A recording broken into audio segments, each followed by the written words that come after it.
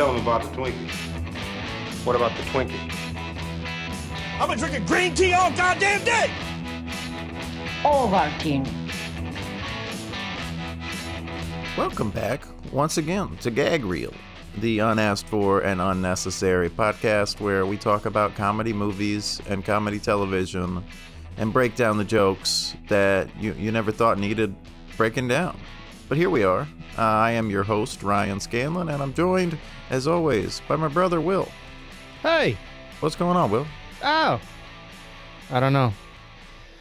Yeah, it's a good time of year to just kind of be chilling. We are in the winter months, and just it's not horrible down here in Texas town, but you know, it's still a little chilly. I don't really want to go outside this time of year. I kind of just want to sit around and watch too many movies, play too many video games, and that's what we do here at the Gag Reel. It all works out perfectly. Yeah, down old Tejas way. We teased the last episode that we are kicking off a kind of special, unique thing we haven't done here before. We're doing a marathon session of episodes, and by that I mean for the next 3 episodes, including this, so I guess the next 2 episodes and this are all going to be on the Monty Python films. It's a cereal. It is our Monty Python-a-thon, as we are calling it in the thumbnail.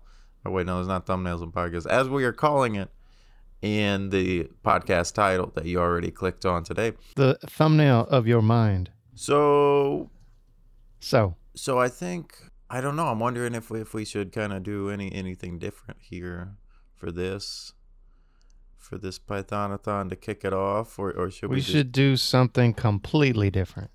I don't know what that is though. Bring in a band. Okay. Yeah, call up a local orchestra. The local orchestra is playing, yeah, right now. This is John, Smitty, Benny, Jenny, and Peter. They're I think that's a quartet right there. I think I named 4 people, maybe 5. Have you actually talked with Peter though? That is a weird, crazy dude. I haven't talked with any of these people. I made them all up. Yeah. Have you talked with them? Yeah.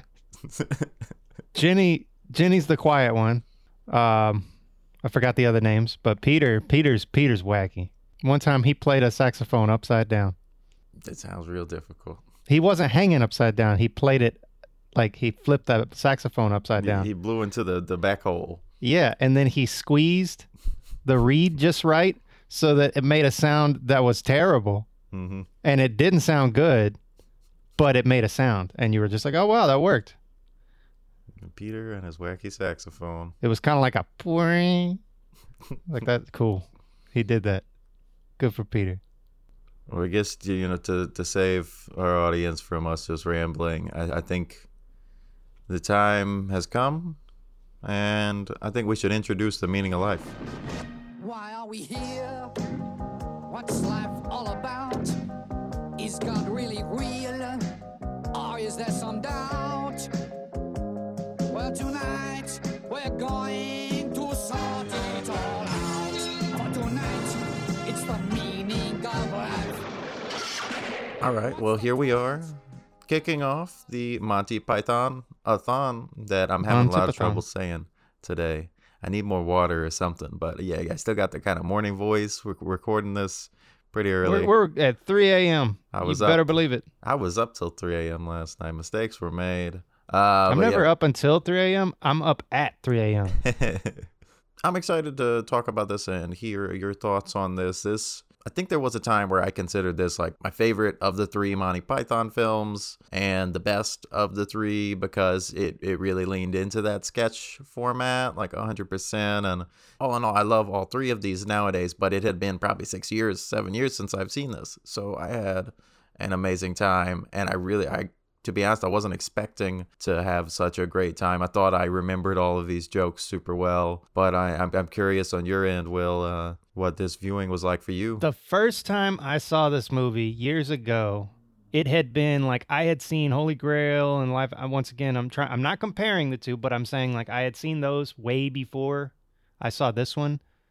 And so like there was a long gap, and it was just like, I don't remember ever actually sitting around and seeing The Meaning of Life. And that's another one of the Python movies. I should check that out. And I remember being blown away and immediately saying, oh, yeah, that's my favorite. Seeing it this time was interesting because, I don't know, I had completely forgot about just how dark it gets. It's funny and it's wacky, and it's definitely them at their driest at moments, and it definitely their most heady. There are moments in their other repertoires where, like they'll suddenly just like throw some line in that just shows that they're the smartest people in the room. But this one, it felt like almost the entire time was them just like really sharp dialogue, really fun movie, and wacky where it needed to be. Yeah.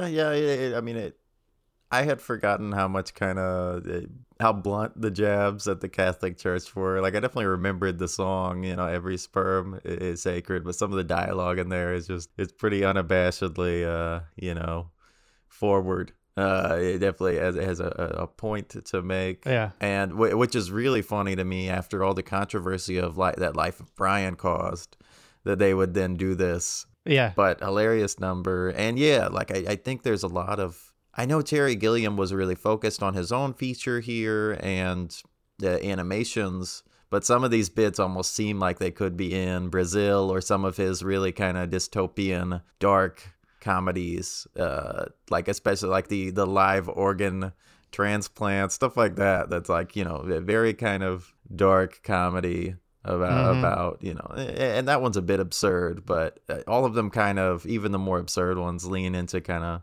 pointing out something about our current world, or especially about the British world in 1980. Yeah. Speaking of Terry Gilliam, let's talk for a moment about the movie that preceded the movie, the 16-minute short film, The Crimson Permanent Assurance, which is the sequence that was directed by Terry Gilliam.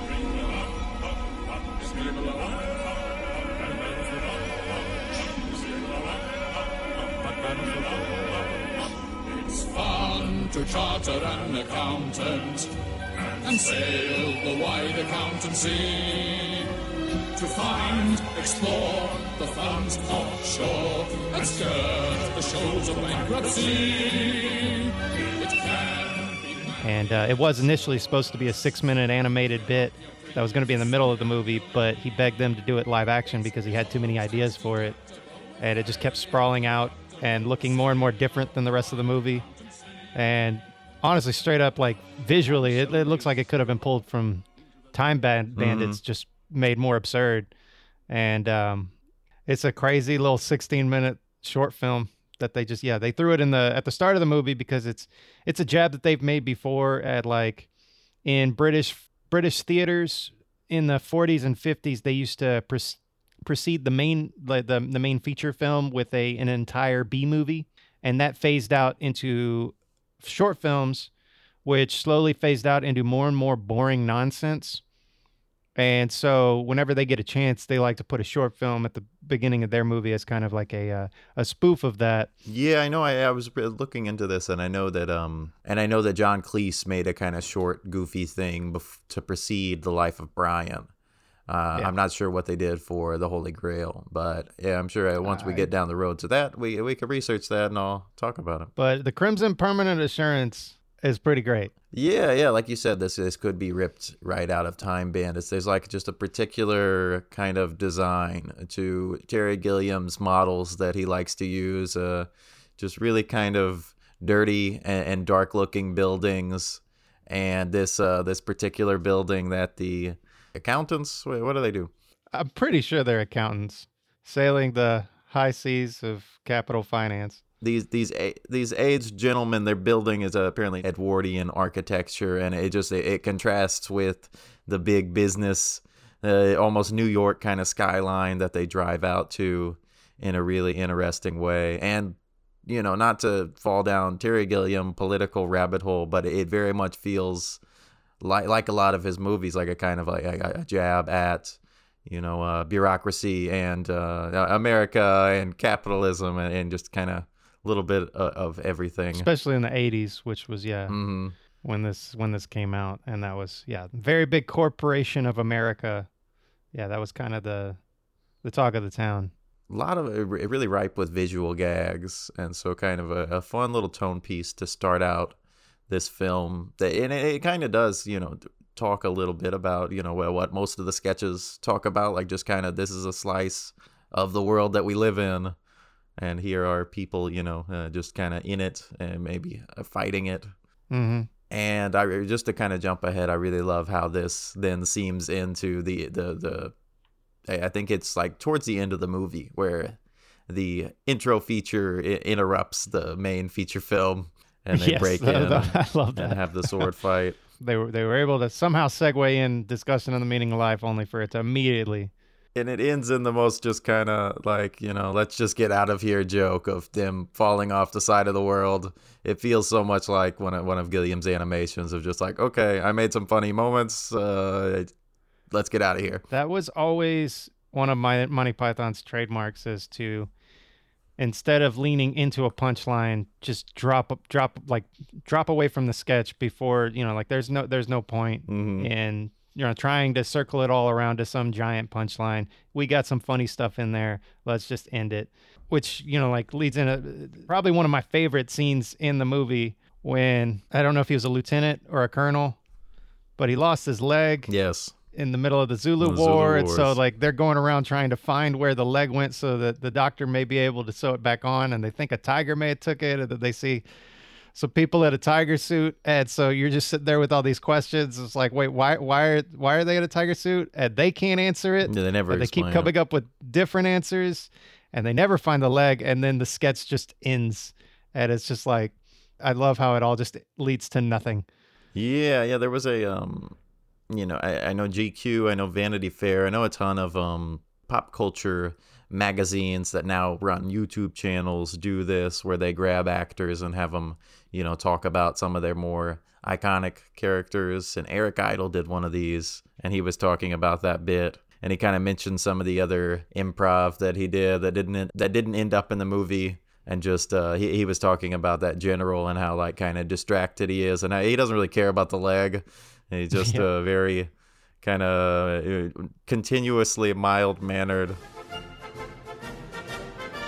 There's a couple more scenes missing of that character, because I remember he's just, what's the matter with you? I've lost a leg. Quite a bite you've got there, huh? Yes, a real beauty, isn't it? He's very indifferent to pain. And then later on, I think there was a lot of scene where he said, are you all right? Yes, I'm jigging about a lot. He said, well, are you okay? He said, yes, just feeling a bit horny. He's lost his leg, but the jigging about has made him horny. I don't know whether they still have that. Some of the things got lost. Maybe it's in the outtakes. I don't know. That's great. But yeah, I feel like one of the best parts about that joke, just with the blocking and the performance from Eric Idle, is how he keeps bending his head down to show this tiger head turning to Michael Palin. But yeah, we're jumping all over the place. I think we should talk a little bit about each of the sketches, or at least each of the more memorable ones. So if we're doing that, then right after the title sequence, which contained an interesting joke. So around let me just a quick little trivia bit. Around the same time they were making The Meaning of Life, Douglas Adams was working on a book with John Lloyd called The Meaning of Life. And both came out the same year. And according to Terry Jones, Douglas Adams had called him and told him about his book, The Meaning of Life. And Terry Jones got all concerned. He was like, oh no, that's almost the same title as our movie. And then he realized that might not be a bad thing. That could kind of do like some sort of cheeky cross promotion type thing. And so that is why the tombstone at the beginning in the title sequence says The Meaning of Life, and then the lightning strikes and changes it to life. Okay. But yeah, that segues into part one. Well, I want to jump back very quickly and talk slightly about the great Frenchman performance of Eric Idle in that intro song. Yeah. It's not like the lyrics to the song aren't even that funny, but just his performance and how like he'll just jump into the next verse like screaming it in this French voice. Hilarious. Yeah, I feel like he was straining to keep his French accent, so he had to scream it. It's kind of like the only way he could keep it is by screaming it, and that makes it funnier, so I'm going to do it. But yes, the miracle of birth, that's the first part, right? Or am I Yes. Yeah, no, it goes straight into the hospital. Well, I mean, like right before the title sequence, we saw the fish in the tank, and they see their buddy getting eaten at the restaurant.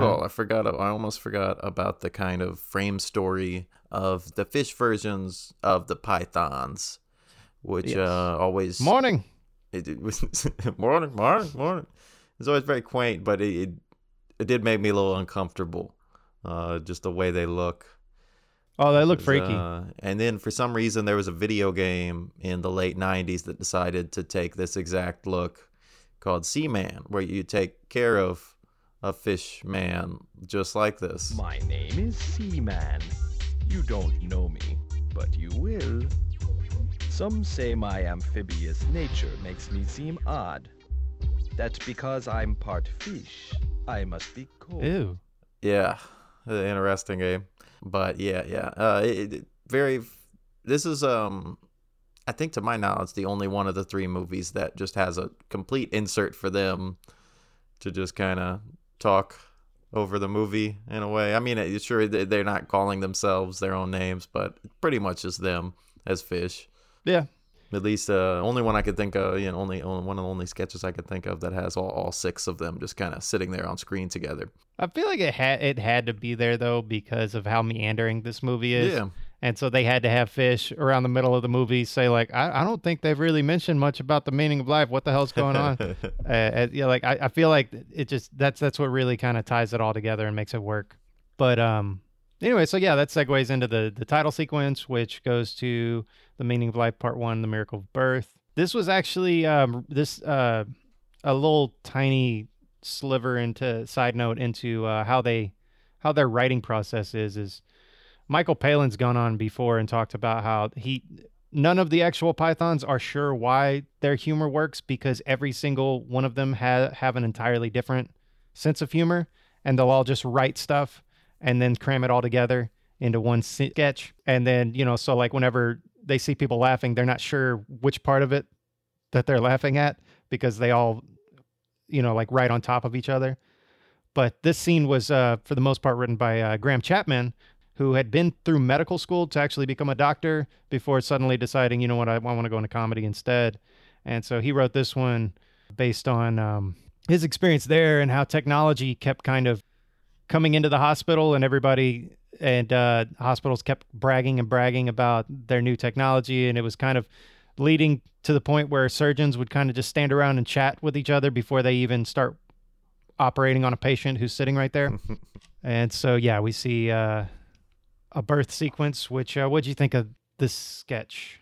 When it comes to the comedy of it, I really like this more dialogue-driven scene. And I think the sound design of this scene worked super well, too, of there being that kind of punchline, like musical cue, that like musical motif of that like kind of heroic little trumpet blare thing that plays.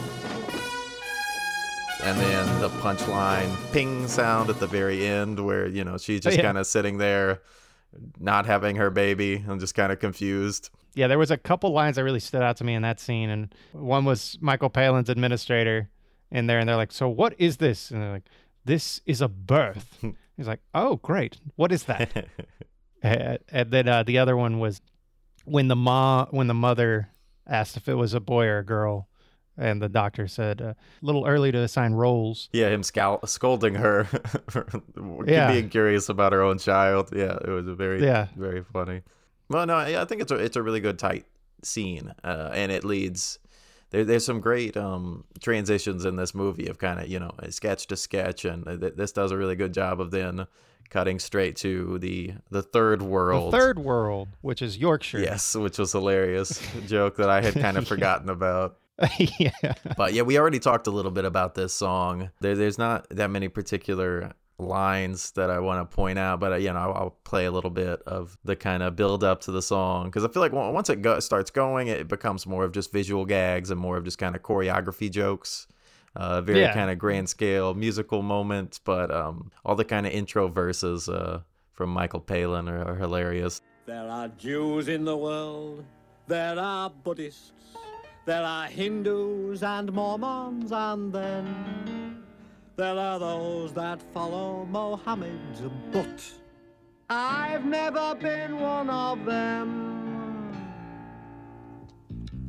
I'm a Roman Catholic, and have been since before I was born.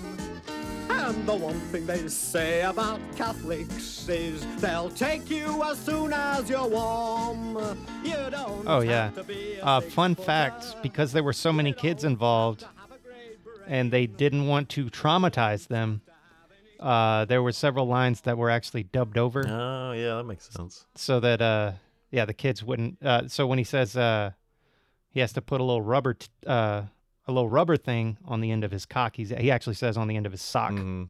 And he says some of the kids kind of just stared bewildered and other ones smirked like they knew exactly what he was doing.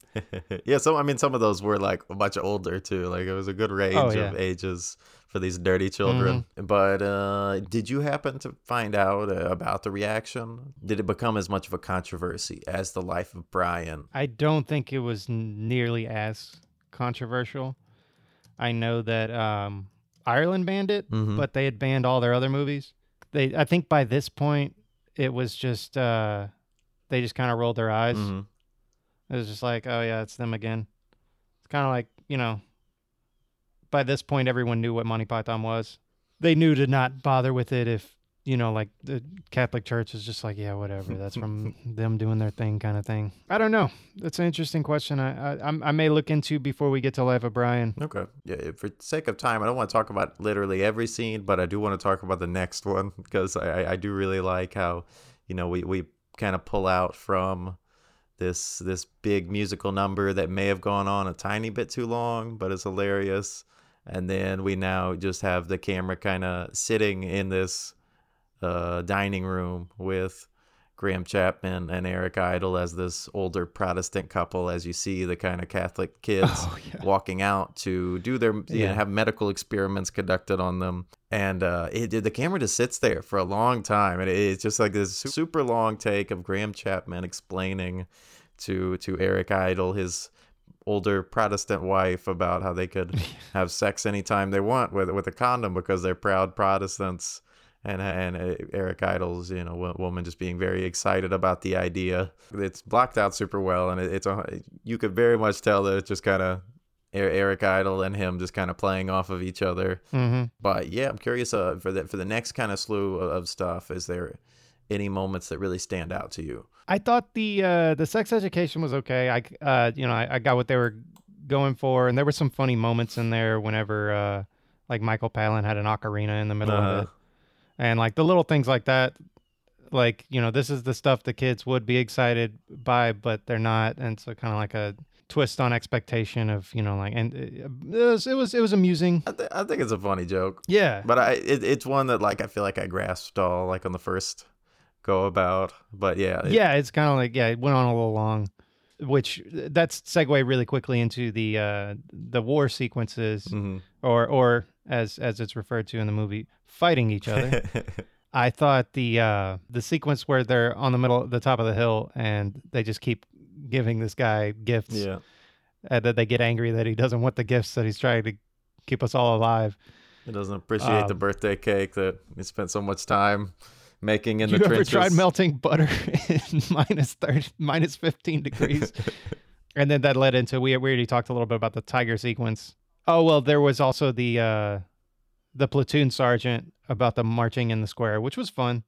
It was kind of more like a segue scene. It felt a lot like, it belonged in the show. It was very kind of short to the point, but yeah. And then that led into the Zulu War with the leg bitten off. And I was really amused by that whole scene, not only because of just like the way it shows how the commissioned officers are just treated entirely differently than any of the soldiers. Yeah, it's kind of feel like the kind of more brutal point of that sketch, but before it just becomes this kind of meditation on lying, just never admitting something. I don't know, just basically pretty funny in the context of modern comedy. It almost reminded me of a Tim Robinson sketch. Yeah. It's just, obviously there's something going on here, but like these characters just won't admit it. Just keep dodging it. Yeah, that was great. And then at which point Terry Gilliam pops out of a Zulu skin suit. Which I think was a really funny effect. And then announces it's the middle of the film. And then we get the find the fish scene. Yeah, do you know any much about what that was aiming for? I mean, I have no idea. I think it was some sort of psychosexual Dadaist. yeah, it felt a little bit Warhol to me. It was Yeah, or Salvador Dali kind of thing. Yeah. Dr. Seuss in there too. Yep. I wonder where that fish has gone. You did love it so. You looked after it like a son. And it went wherever I it go. It was definitely bizarre and wacky. That's something, as I'm editing this one, I'll look into if there's any more explanation to it. And I almost wonder if they just found those arm extenders and just started getting really weird, and just like Terry Jones was just walking around being weird, and they were like, you know what, this needs to be in the movie. Let's get an alien in here too. Let's get wild. Yeah. I don't know. It was bizarre. And so then the movie starts back up again, and we get to Middle Age, which is the Hawaiian restaurant with a medieval torture theme. Which a really great sketch that I think I had overlooked before. Yeah. Yeah, I don't remember noticing before them mention that, yeah, this is authentic Hawaiian cuisine in the realistic medieval dungeon. I remembered the dungeon, but not the Hawaiian food paired with that. Which leads me to a question I had while I was watching the movie. Okay, I can't count Terry Gilliam because he was born and raised in America, so he doesn't count. Who out of the other Pythons are able to pull off the best American accent? Oh yeah, that's tough. Yeah. I think Palin's is the funniest, but is it? It's not the best for sure. I'm gonna go out on a limb and say none of them. yeah, for sure. Oh, you folks want me to start you off?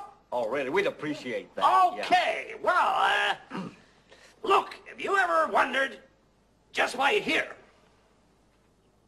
Well, we went to Miami last year and California the year before that. No, I mean, why we're here on this planet. No. Right. It's always hilarious to hear, because you always, hear the opposite and see all these amazing British actors that kind of can pull it off okay. But yeah, it's always great when you see people that, it just isn't their thing. Or they just didn't have a vocal coach on hand telling them exactly how to pronounce every word. It's funnier that it's kind of schlocky, though. Exactly. I thought it was great. I did like Graham Chapman as the kind of Tom Jones-esque. I don't know if that's what they were going for, but that kind of American performer later on. Definitely. He might pull it off I thought the that best. was great. He pulls it off the least in the movie. Mm-hmm. And I think he does it the best. But yeah, see the philosophy conversation that doesn't go that well. Followed by what do they talk about after that? The off the menu discussion was live organ transplants. Organ transplants, yes, a great transition. And so now we get the live organ transplant sequence, which I think just starts off right off the bat as a particular brand of weird from the Pythons, of there being this Jewish Rastafarian man that opens up the door. Yeah. Terry Gilliam. Speaking of which, that. I mean, he definitely had more screen time in the maybe the third and fourth seasons of the show, and he had one role in Holy Grail, and I can't we'll get to Life of Brian. I can't remember, but I'd say this one he definitely gets the most screen time. Yeah, this really, I guess because they had no kind of characters they were beholden to, they just kind of went all out sketch comedy wise with the meaning of life, and I think that they were able to have plenty of roles for everyone. Plenty of good roles for everyone. There's a lot of really great characters here. I like John Cleese's face, or the teeth for the character here. What I don't know what he's doing with his face, but he has his front lip just always over his top teeth. In this, he's got a big wad of tobacco in his mouth, and I don't know if it's fake eyebrows he has on as well, or if it's just the wig, but he looks different, significantly different. It's an interesting one.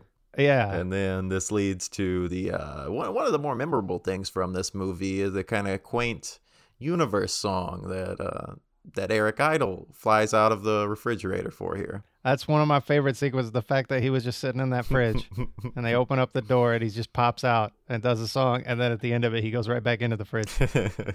And I really like it. You can see kind of some of the budget of the movie being displayed here in these transitions, this wall explosion in this scene, and in just like him kind of walking around in the galaxy. Like that kind of effect wasn't super cheap. 1982 or 1980, I forget. But yeah, just a really kind of pretty and not overly hilarious sequence as they're just kind of walking through the song, but a very just kind of a genuine, quaint kind of number. With lyrics that, honestly, Douglas Adams could have wrote them. Yeah. And sure, like some of that, the science of it is a little out of date, but like this was 40 years ago now. Or I guess it was 40 years ago now. Wow. It's one of the music in this movie is so good. I can't say it's my favorite, but it's one of them, which is a lot of them. But we leave the live organ apartment and we are transitioned into the autumn years. Yeah, it's getting kind of close to the end of the movie here, Yeah, which is the scene that I kind of had to fast forward a little bit. Yeah, apparently this was when for the original review of this movie by the New York Times, they said that they think this was inspired by an Italian film, La Grande Bouffe, where it's kind of satirizing a lot of what this is too, of decadence and consumerism, and it's about this group of friends that try and eat themselves to death, and this was the gross out version of that. I love the way this scene enters though, with Eric Idle singing this penis song, and that was to great. This very ritzy audience that seems to not even bat an eyelash at all of the penis lines. Yeah, I thought that was great. It was just like that was just a lot of gross out. And these are the kind of scenes that I feel like are way more fun on set for everyone there than for the end viewer. I know I recently listened to an interview with Tim Heidecker, and he was talking about, the interviewer was asking him about the kind of gross out stuff that they do on the show. And I guess he said that he doesn't really think about them as much as like gross out comedians and stuff. Cause to him, like, they're all fake props and they're just having a good, funny time. It's just, the viewer has to deal with the kind of cringe reaction of it seeming more real. Yeah. Like, talking about, on a Tim and Eric tangent. Yeah. Like that, I'm thinking of the Cinco Man shake or something like that, where it was like a shake and you had to add tufts of human hair. And so like, that was probably one of their more gross moments, but I mean, it was probably just strawberry milk with some fake hair put in. Probably like little chocolate shavings or something. Yeah. Probably, yeah. But it was just like seeing visually on screen. It's just like, can't do that. Yeah. And so like, when it comes to the effects, I really like the kind of, the three suits they made here of this like rolling one and this inflatable one. There's a lot of cool craft to this scene, and I kind of like the concluding joke here before he explodes, of John Cleese just kind of demanding like just one tiny thin wafer. That was apparently John Cleese could not keep a straight face. A wafer thin mint. But I want to talk about, like I said before, I don't want to talk about every sketch, but I also do want to talk about every sketch, because the one that like this kind of transitions into was one of my favorite in the movie. Eric Idle as this French waiter who's going to tell you as the audience the secret of life, and he you just follow him like you go like all throughout London or France. I guess they're in France. This way. Come here. When the cameraman, I guess, seems unimpressed with his answer, he just immediately turns on him. Well, it's not much of a philosophy, I know. But, well, fuck you. I can live my own life in my own way if I want to. Fuck off. Yeah. That was so great. It was a great payoff. But that leads into the final meaning of life segment called Death, which has more American accents. Yes. It starts with a dude, getting committing the crime of gratuitous nudity in a film, Yeah. being sentenced to death by his choice, which was gratuitous nudity, then being chased off a cliff. Which is very tongue in cheek, but I am kind of curious because this was kind of the one thing that like made me question, for like the how has it aged section of our podcast. We always do. And we get a little intro here. How has it aged? How has it aged? I'm curious what you think about this. Like, is it okay to do this if you're just wrapping it in this joke, or is that just a dumb excuse for, like kind of ugly, male gazy kind of moment like this? That's an interesting question because I don't entirely know the answer. I chuckled at the joke because I was just like, oh God, here, like that he chose that. But then I was also thinking, like in a larger scene, I thought it was done cleverly the way it kind of wrapped up. Yeah. Yeah. I don't know if, considering how like they spend a lot more time when they're discussing the overall concepts of the meaning of life, they spend more time from the, like on the male perspective than the female perspective. I think, this one was kind of like a nail in the coffin kind of thing where like, if they spent, like a little more, time with the female perspective, maybe it would have been more acceptable because then it would just be like, oh yeah, this is just another funny sequence. But like, yeah, I don't know. I couldn't fully answer that question. Yeah, sure. I thought it was amusing though. This is all subjective, and like this is our own perspective. Like here, like we can't answer for women as always. But just looking back at time, like this was the era of, we've talked about the Kentucky Fried Movie that had a lot of kind of gratuitous nudity. This was like, early 80s, late 70s. There's a ton of movies that kind of just threw boobies in for the sake of, getting asses in seats. And that was kind of a big part of the film industry at the time. And like the sketch comedy in general has kind of always had a problem with just being men, entertaining men. And playing every role, which is amusing, and like it kind of keeps the comedy tight and consistent, but it does lead to a kind of a lack of diverse voices, especially when all of the kind of more memorable sketch comedy stuff, at least for a good chunk of modern kind of cinema and TV history, was just like groups of white dudes.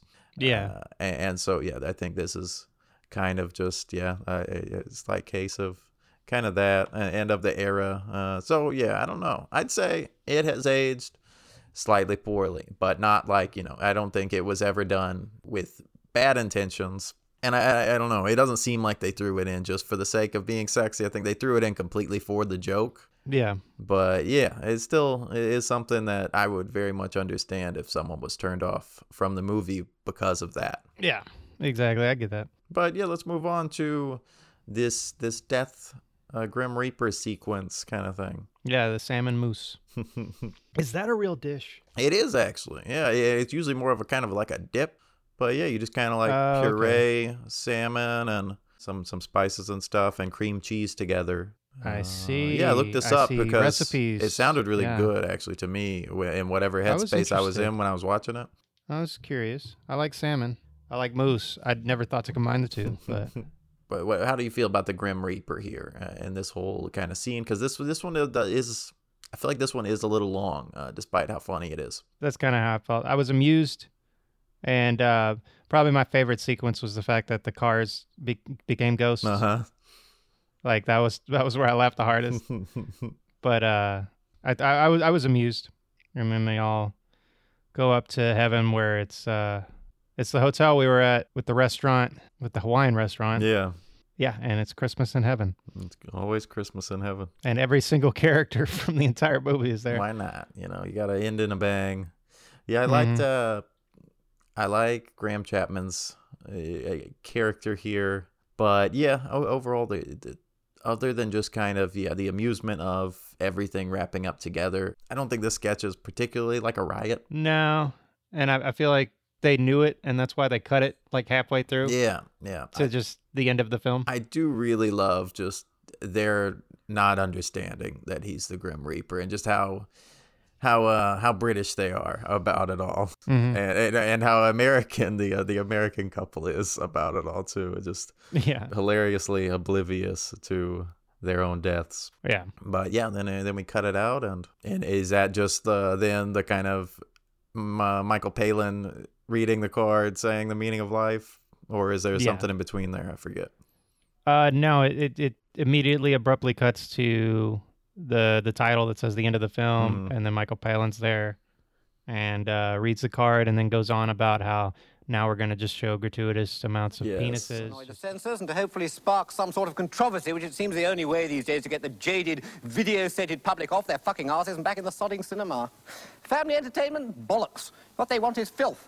People doing things to each other with chainsaws during Tupperware parties. Babysitters being stabbed with knitting needles by gay presidential candidates. Vigilante groups strangling chickens. Armed bands of theatre critics exterminating mutant goats. Where's the fun in pictures? Yeah, very fun movie. I like I said before, I didn't expect to have this much fun watching it again. I think it had been long enough, but also I think just I guess I don't remember appreciating the visuals as much last time I watched it, and just how pretty all these special effects are in their weird kind of way. Like it's cool that they had this much budget to play with, and I think they did a good job of playing with this. And I feel like it's the perfect send off to a sketch comedy group kind of retiring. Well, it wasn't supposed to be, but it was. Oh, I didn't realize that was not intended. They were definitely all interested in doing their own things, but there was no guarantee that they weren't ever going to come back together. But then Graham Chapman in 1988 developed cancer and then passed away a year later.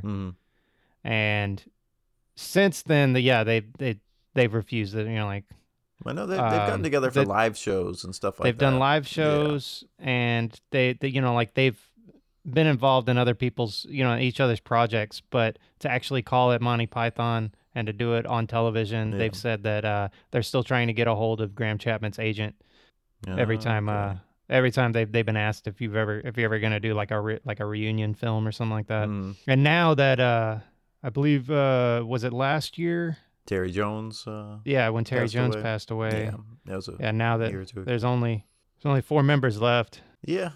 But I mean, I think they all did get to have great careers after this, though. It's absolutely. not completely a tragic ending here. No, overall for this one, I thought it was a really well-crafted blend of extremely deeply thought-out concepts put through an extremely absurdist lens. With created a really funny, amusing movie, and we shall see how Life of Brian goes. Oh yeah, I'm pretty pumped for it because that's one I think I've only seen twice, and it's been a long time. Yeah, me too. It's going down. Well, as always, where can they reach us, Will? GagReelPod@gmail.com. Facebook is @GagReelPod. Twitter is @GagReelPod. GagReelPod.com is your go-to source for all things gag reel, I guess. All right. Awesome. Yeah.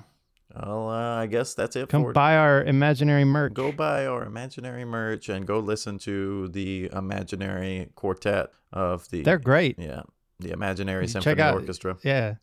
You should check out the imaginary YouTube video of Peter flipping up that saxophone upside down. Rascal. He's a rascal. Yeah. But have a good one. Take it easy and keep it real.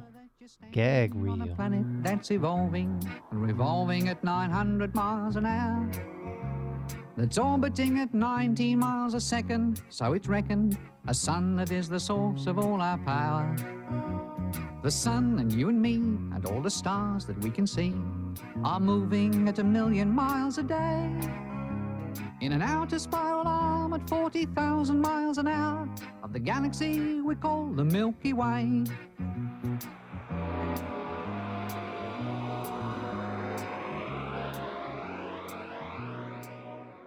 Our galaxy itself contains 100